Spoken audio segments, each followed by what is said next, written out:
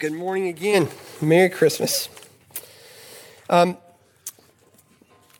Before we get started this morning, on the inside aisle of your pews here, there are blue books. If you would take one and pass them down, we ask everybody to fill those out just so we know who's here. And if you're new, please put your address there. I'd love to be able to send you a letter in the mail thanking you for coming to our service. We would love to be able to connect with you in that way. So if you don't mind doing that, we would appreciate it. Thank you so much. We've been doing a series in the Advent season about longing. Advent means to wait, to anticipate the coming of our Savior Jesus. And today, He has come. We celebrate Him being born, the incarnation, that God has come to be among us. And the question that I want to ask you to think about as Karen comes up to read in just a minute is, what are you going to do with this Savior that has come? What are you going to do with Him? How are you going to respond to what you've waited on? I want you to think about that for a minute. Let me pray for us, and then we're going to ask Karen to come and read. Let's pray together. Father, we thank you for this morning. We thank you for the joy of Jesus. We thank you that you have chosen to take a reasonable body and soul and come and descend here to live among us and to bring light and life to the world. Would you help us now as we think about you, Lord Jesus, to respond well, to move toward you? As we hear your word read this morning, Father, would you give us a glimpse into what that would look like for us? And we ask this in Jesus' name. Amen. Maybe I'm missing. I'll read it. Oh, there she is. Come on, Karen. Hiding.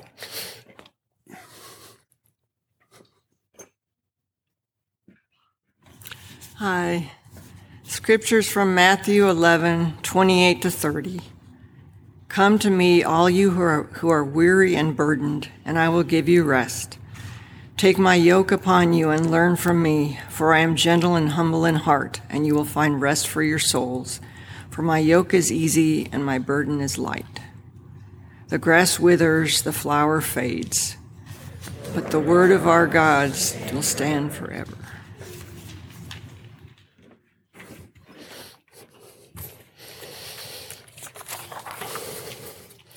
How do you typically respond to someone trying to help you?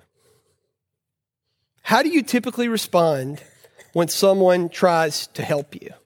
My daughter Abby is almost 5, and lately when she gets out of the car, the car seat is kind of jacked up, it's really high, and I try to give her my hand to help her out, and she'll say, I don't want it. And I'll say, no, you should receive help when someone offers it. And she'll push my hand away because she wants to try to get out on her own, It's our natural sort of desire to be independent, right? To refuse help, to not want it in our lives.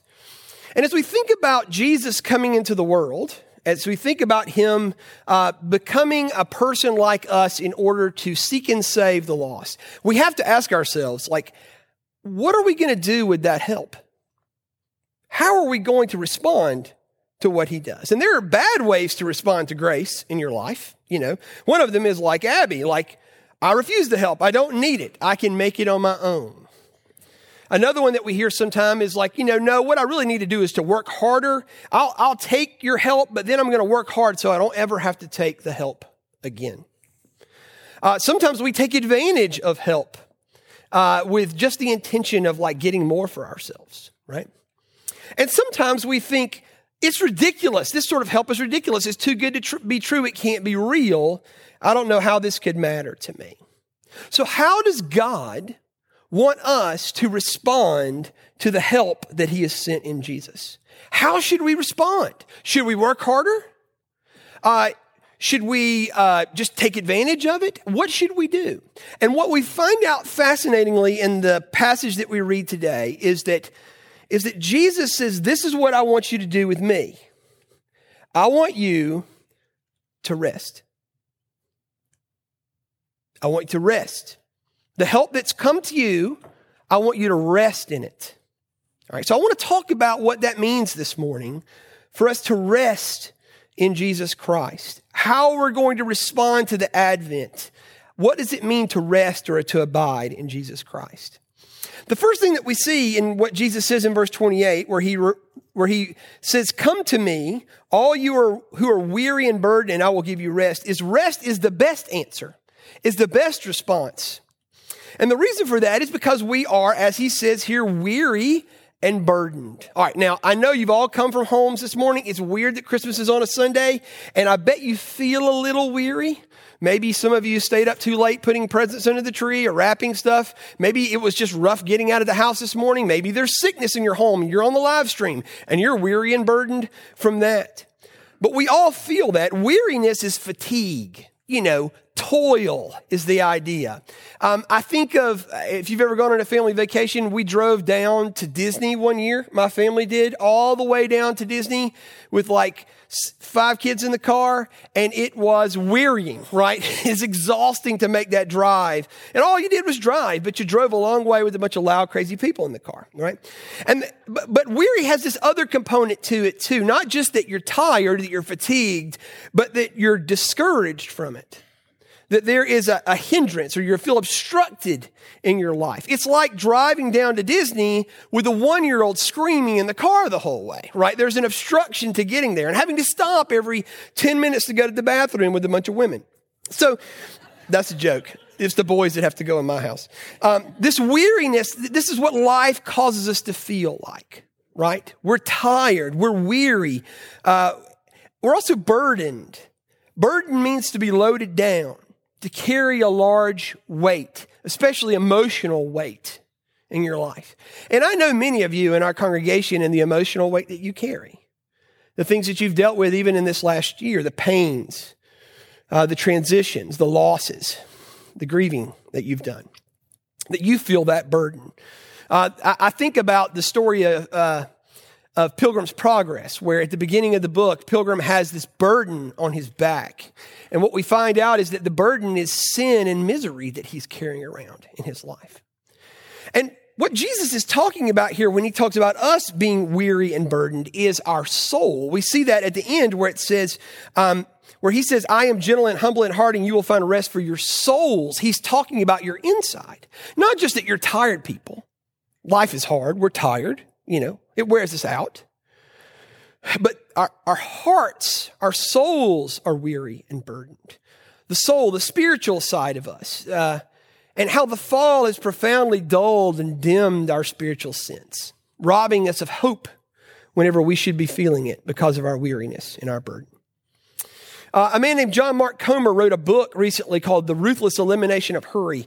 And in that book, he wrote symptoms of what he calls soul weariness in the book. Symptoms, and I want to read them for you. There are 10 of them. And I just want you to think in your own mind as I read them, do any of them apply to you, okay, in your soul right now? 1, irritability. 2, being hypersensitive about stuff. 3, restlessness. 4, working too much, workaholism. 5, being emotionally numb. 6, your priorities being out of order. 7, not taking care of your body. 8, wanting to escape and do things like watching Netflix or just getting away from people or scrolling on your phone. 9, slipping away from any sort of connection with God in your life.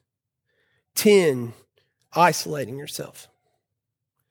Have y'all felt any of that sort of soul weariness? Maybe even right now?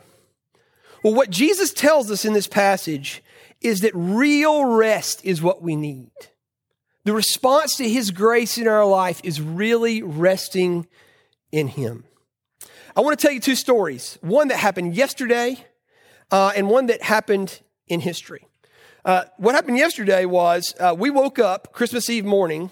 My daughter Rosie goes to her room to take a shower. She turns on the water and it doesn't come on. Okay, if you're old enough to know what that means, it means the pipes were frozen. And immediately I start panicking. I'm like, oh no, the pipe's frozen. And I start, calling plumbers, texting friends, asking them what to do, and like the answer's all the same. You just got to wait. My plumber said, if you'll just turn the water on about a fourth of the way, if the ice thaws, it'll come back on eventually. If not, it's going to burst when it thaws out and it's going to flood your house and you just got to turn the water off and call us. And so I was a wreck yesterday. I mean, I was just paranoid. I was like hearing noises. Did it break? Has the water come back on? I was just frantic about, are we going to have to leave the house? Are we going to have to leave on Christmas with our kids and go somewhere else if our house floods? What are we going to do if we don't have water? All this. I was just restless and just afraid, right? Story number one. Story number two is the story of Jesus, and he's on a boat with his friends. And the storm comes. And Jesus is sleeping in the boat, right? And this storm comes, it starts rocking the boat, and his friends are freaking out because they think they're going to die. It's an awful storm, and Jesus is still asleep. The ultimate non-anxious presence, right? He's just snoozing while the storm is happening around them. Why? How can I freak out about a pipe bursting? Possibly. And yet he sleep through a storm that could possibly take lives away. And the answer is that he was resting by trusting in what his dad had said to him. He was trusting in his father's good will for him in the world.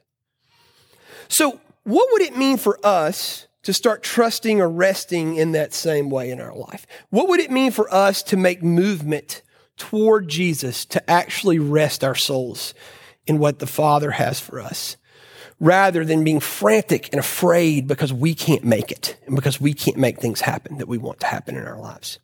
Well, I want to give you three movements that we see in this passage that Jesus teaches us about moving toward rest. The first one is simple. He says, come to me. Come to me, all you who are weary and burdened, and I will give you rest. Now, once again, this is not bodily rest. This is not a nap. This rest is a person.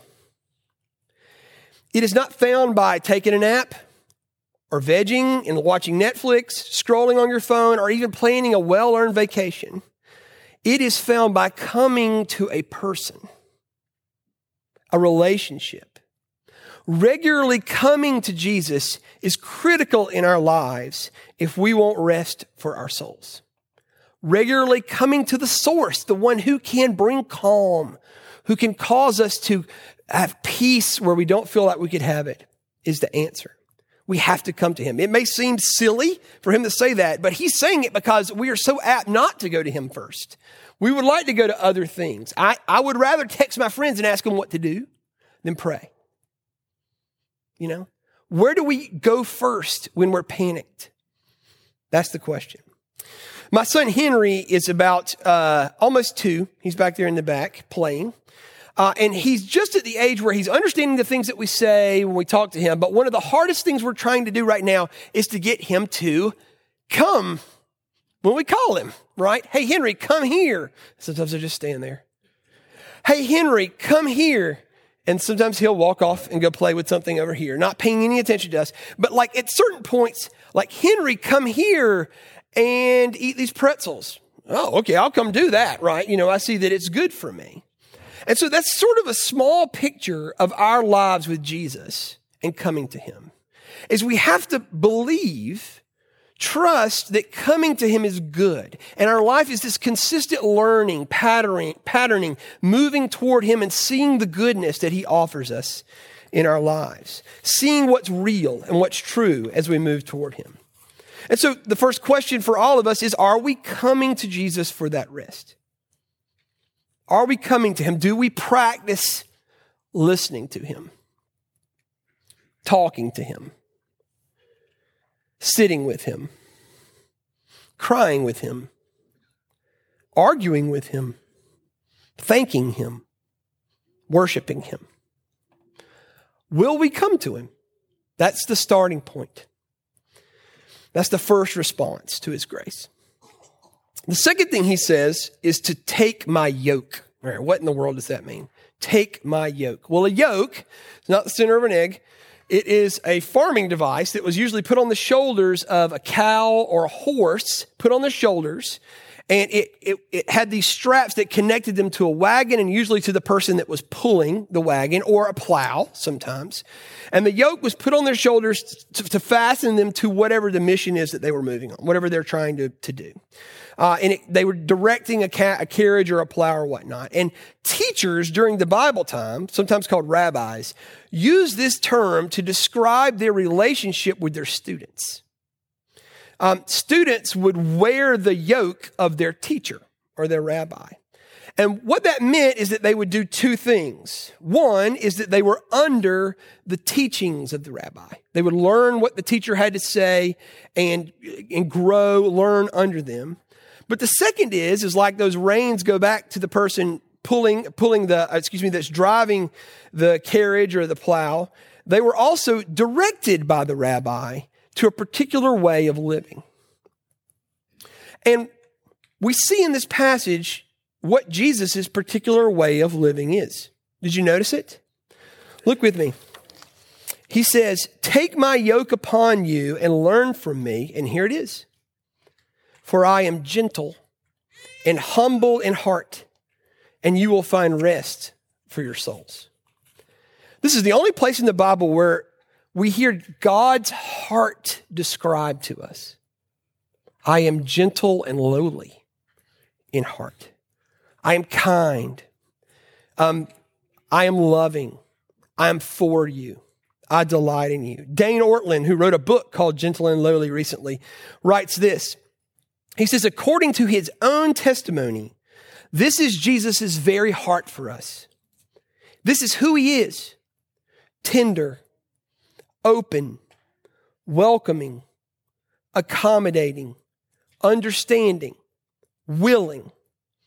If Jesus hosted his own personal website, the most prominent line of the About Me dropdown would read, gentle and lowly in heart. So taking Jesus' yoke means to embrace his teaching and to follow his way of life, a way of gentleness, a way of lowliness, a way of putting other people first, a way not of your life for mine, but my life for yours. And this is why Jesus says his yoke is easy and his burden is light. It's the good life.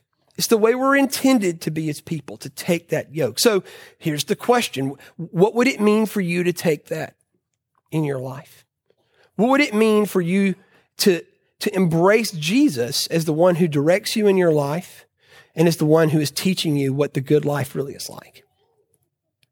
And then we have the last way that he moves us toward rest. And that is lastly, just to receive it, to accept it. Listen to what he says again. Come to me, all you who are weary and burdened, and I will give you rest. I will give it to you.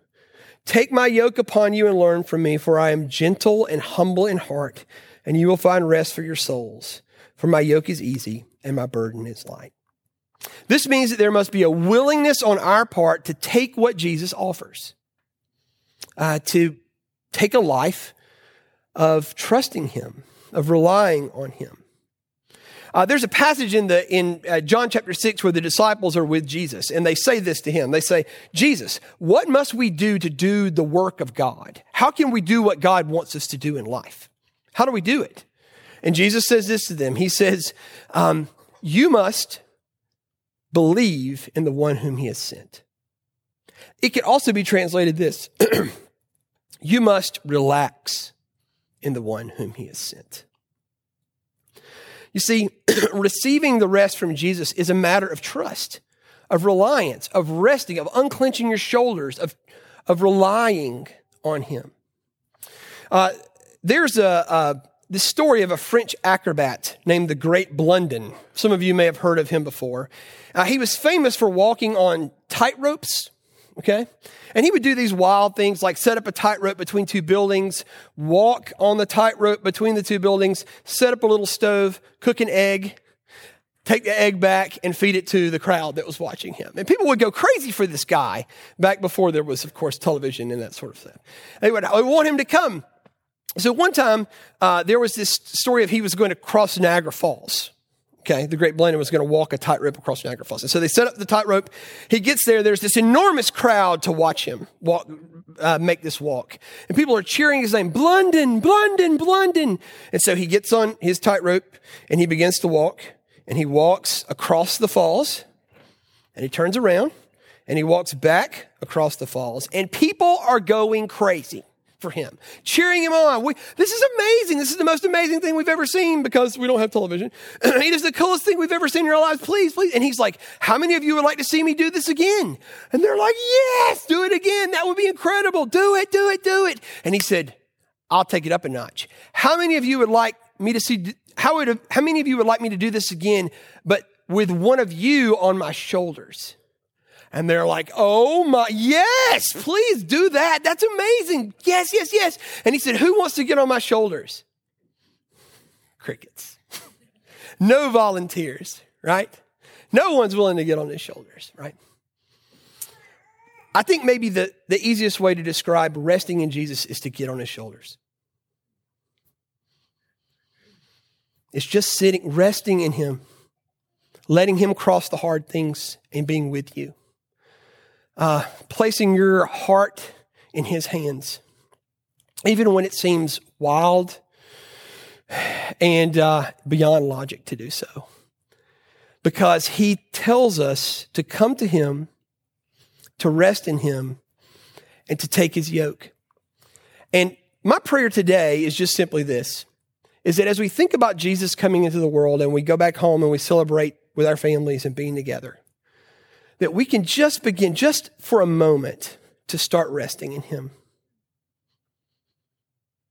Just to come to him today, to take his yoke, and to receive his rest.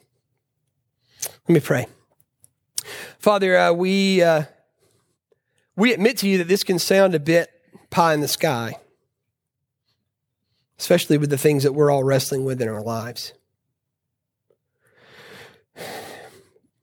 But we also know that as we look back over our shoulder, there are literally thousands of years of your faithfulness again and again and again and again. Would you help us this morning to begin to come to you, to give you what's hard in our lives, to take your yoke, to start believing what you have to say, and to rest in you, to get on your shoulders in this life, and to stop trying to make it on our own. Would you give us the grace to do that? We ask in Jesus' name. Amen.